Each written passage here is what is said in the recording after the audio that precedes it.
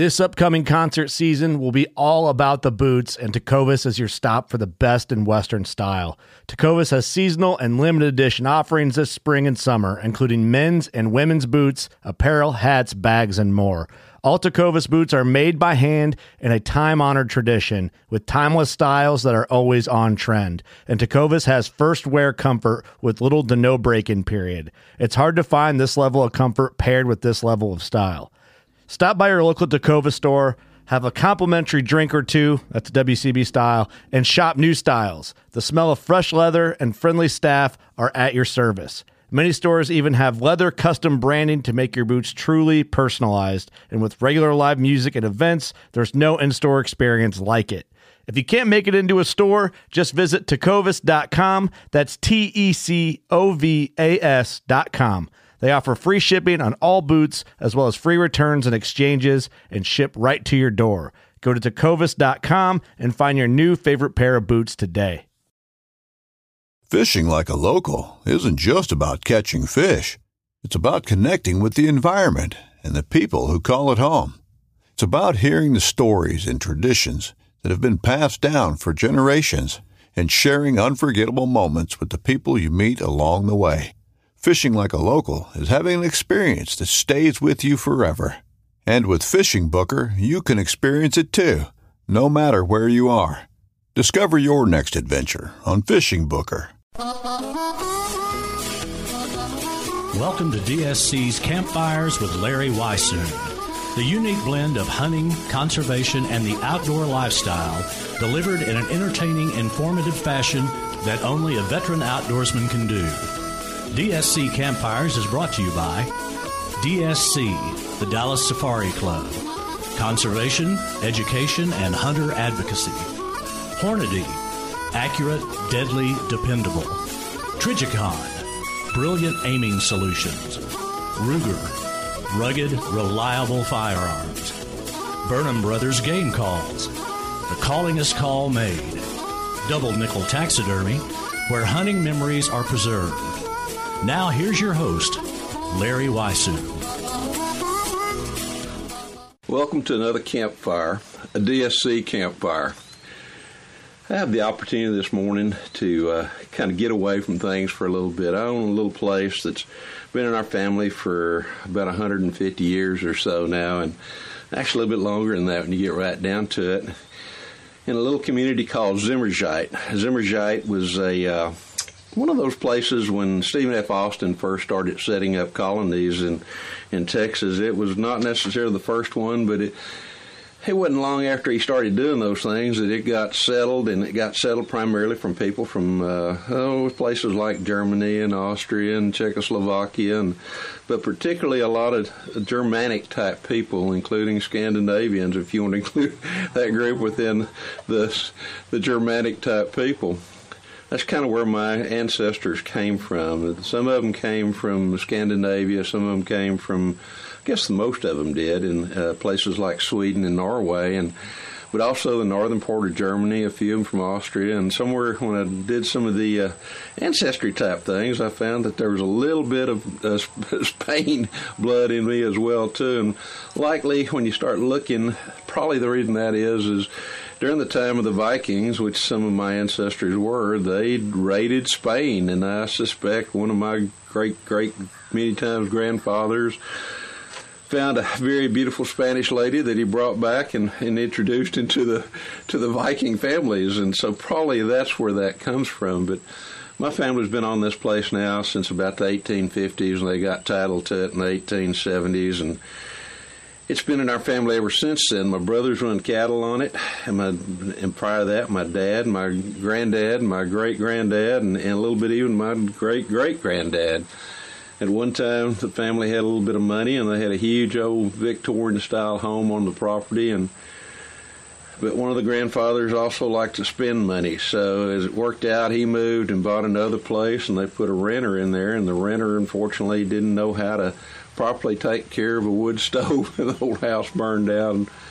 Sure wish it was still there. Unfortunately, it's not. But I had the opportunity here to spend a little time on my property this morning. It's something I very dearly enjoy doing, and it's one of the reasons that we ended up moving from Uvalde out west of San Antonio, about halfway between San Antonio and Del Rio, an area that I really, truly enjoyed. And my wife and I spent almost 32 years there, and our daughters kind of grew up there after we'd kind of kicked around a lot of places in Texas. Well, I was with the Texas Parks and Wildlife Department, lived in Abilene for a while, of course, College Station in the early years from Texas A&M, doing research with the Texas A&M University's Department of Veterinary Pathology, and also with the game department, and went from there to Abilene, and went from there to Beeville, and from Beeville to Uvalde, and as I said, spent a lot of time there. And my wife and I got talking about it and said, one of these days we might want to kind of move back somewhere our family originated. She grew up just probably about 20 miles south of where I did, out in the country, and spent some time as a later teenager in the Columbus area where Dad was the chief of police, and he was involved in law enforcement for about 57 years or so, and had during those times, and I got to know him. I spent a fair amount of time patrolling with him, doing those kind of things, and doing a little bit of law enforcement work way back when, before a lot of the things that are going on these days were nobody was even thinking about what might happen in the future. But this property has been in our family for a long, long time. Now, recently, I've decided that I'm going to pass this property on to my two daughters. So I got together with them. They, like me, love the outdoors. They, like me, love wildlife. They like to hunt. They like to fish. And so we thought about it for a while, and we said, look, let's do this. Let's set the property that we have, which is not that many acres, but it's enough to do a little bit of something on, and let's set it aside and see if we can't get a wildlife evaluation. As I mentioned, for years, my brother had been running cattle on it, and I suspect this property has probably been overgrazed a little bit since the time that my family got a hold of it. Over the years, early on, my dad, in the 1950s, the Soil Conservation Service, which was called in, was really pushing brush control and really pushing the fact that you need to get rid of pretty much all the brush on any property and any kind of trees. Well, my dad bought into that, and he was trying to run more cattle on the property, and he was looking at the fact that there was a lot of cedar, if you will, that was pulling water from the soil, and a lot of times underneath cedar trees there wasn't a whole lot of grass there, and so they decided the best thing to do is pretty much clear the property with the exception of a few old ancient oak trees. And I'm sitting here looking at one that when I was a little kid, it was almost the same size it is now. It's grown some over the years, and in all likelihood, it's a minimum probably of 300 years old. There's 3 or 4 more other trees here on the property that I suspect might even be a little bit older than that. And they spread their oak limbs way out, and eventually they touched the ground. And I can remember as a little bitty kid coming out here and crawling around those trees. Back then, the Tarzan movies were very popular, and I got the bright idea one day that I could swing off of limbs like Tarzan did. Well, I couldn't quite jump as far as Johnny Weissmuller did, and I kind of missed the limb that I was on, and I hit the ground pretty hard, knocked the breath out of me, and I kind of ended my days of trying to swing through the trees like Tarzan did in the movies. But really appreciate these old trees. It's a great benefit. And I love to sit underneath those trees and think about, wonder what this tree saw. No doubt there were Indians in this area. There were Tonkawas primarily. All this area at one time had a fair Indian population before Europeans came over and started not necessarily destroying, but in a way I guess they did. But they also at the same time started altering the habitat, the terrain somewhat, even because of farming, because of a lot of livestock, particularly horses and mules. And if you've heard me talk about overgrazing a little bit in the past and some of the seminars or those kind of things, you've heard me say the fact that horses and mules and donkeys have upper front teeth and lower front teeth. And unlike a cow, which can really eat a whole lot of the vegetation that's there, but when you bring something in, same thing with a deer, sheep, or goat, but when you bring in the horses and mules in any numbers with their front, upper, and lower teeth, they can reach all the way down the ground and pull something out where a cow may have taken most of it, but always left the roots. So some of this country, I'm sure, was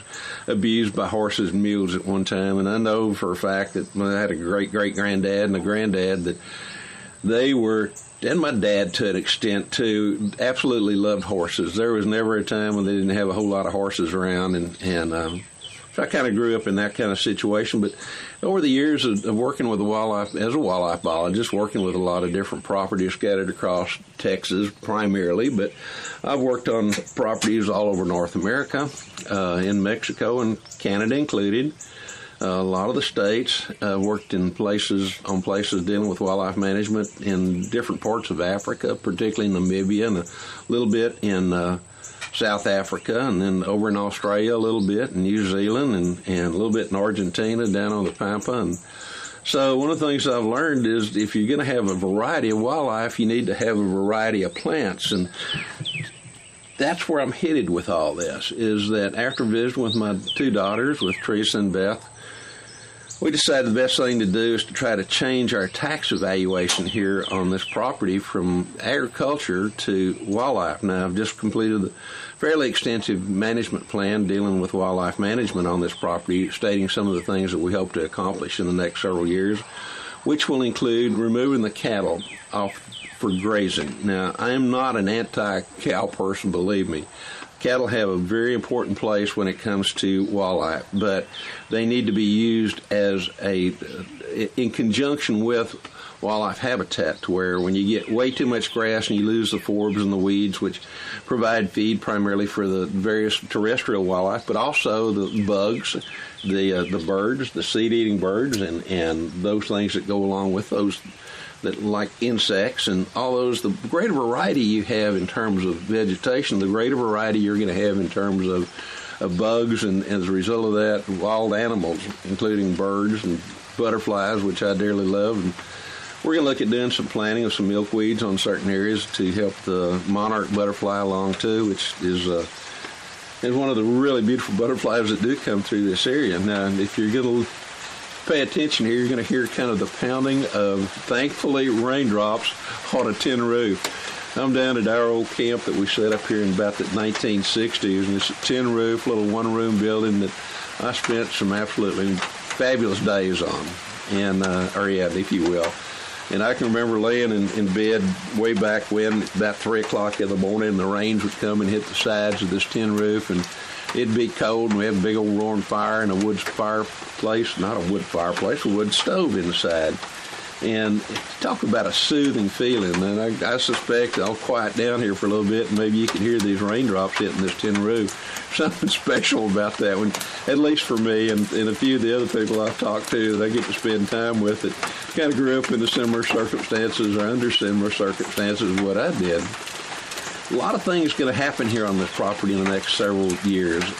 We've already started with a few little parcels where we're going in and have planted various types of seeds, trying to bring back persimmon, various acorn-bearing trees, if you will, various different species of oaks. There's some wild plums that exist here in this area, and we're here in great number, but over the years got grazed out or got grubbed out when they were doing all the other work on trying to push the brush in. And one of the other things they did when they pushed all the brush down, they took a little creek that I dearly loved. There was pretty much a wet weather creek, if you will, but there were always a few potholes and a lot of deep sandstone holes and those kind of things. When they pushed in all the trees back in the 1950s, they covered those up. And so now what I'm trying to do in some of those select spots that I remember where there were a fair amount of sandstone down at the bottom, and see if I can't go into some of those areas, and eventually I'll try to clean some of those out a little bit to where maybe we can bring back the beauty of some of that was there.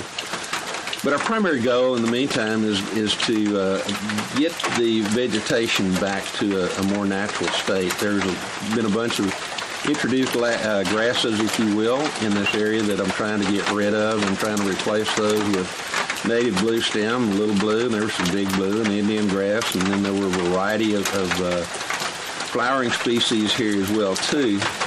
My daughter, Teresa, has decided that she wants to get in the bee business, so recently we added a couple beehives here on the property, which I think will help in a lot of different ways, including making sure that these plants that we have here get properly propagated, and we produce seeds and flowers for them to use for the bees, but also for wildlife as well too. And I'm going to be quiet for just a little bit so you can hear this rain sure enough hitting this tin roof. And you can get in touch with me. I've got all kinds of places where you can do so on Facebook with Larry Weishuhn Outdoors, or Instagram with Larry Weishuhn Outdoors. And soon we'll have a DSC's Campfires Instagram page as well too. So if you hear the rain falling, I'm going to be quiet now, and I'd like to hear your comments after you listen to it a few moments, and I'll come back and we'll tell a few more things about what we're trying to do here on the property. Really welcome the rain.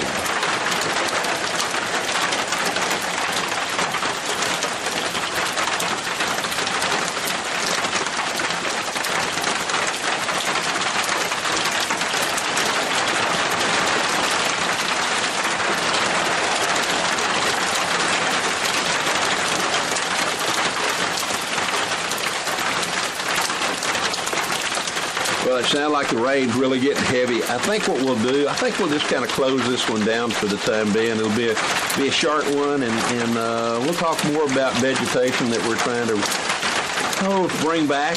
Some of the animals, really looking at white-tailed deer. Our deer population is really good, but we lost bobwhite quail many years ago, and I'd like somehow or another try to figure out a way to bring those back. There were some wild turkeys here that I doubt they will ever get to come back like they were at one time many, many years ago. And there's a few other things we'll try to do. But remember that you can always get in touch with me through Instagram at Larry Weishuhn Outdoors, at Facebook at Larry Weishuhn Outdoors. I also now have a YouTube page called Larry Weishuhn Outdoors. So get back with me. I'm going to sit back this morning, and I'm going to enjoy the rain, and I'm going to let it go for just a little bit, and then we'll just see you here next time.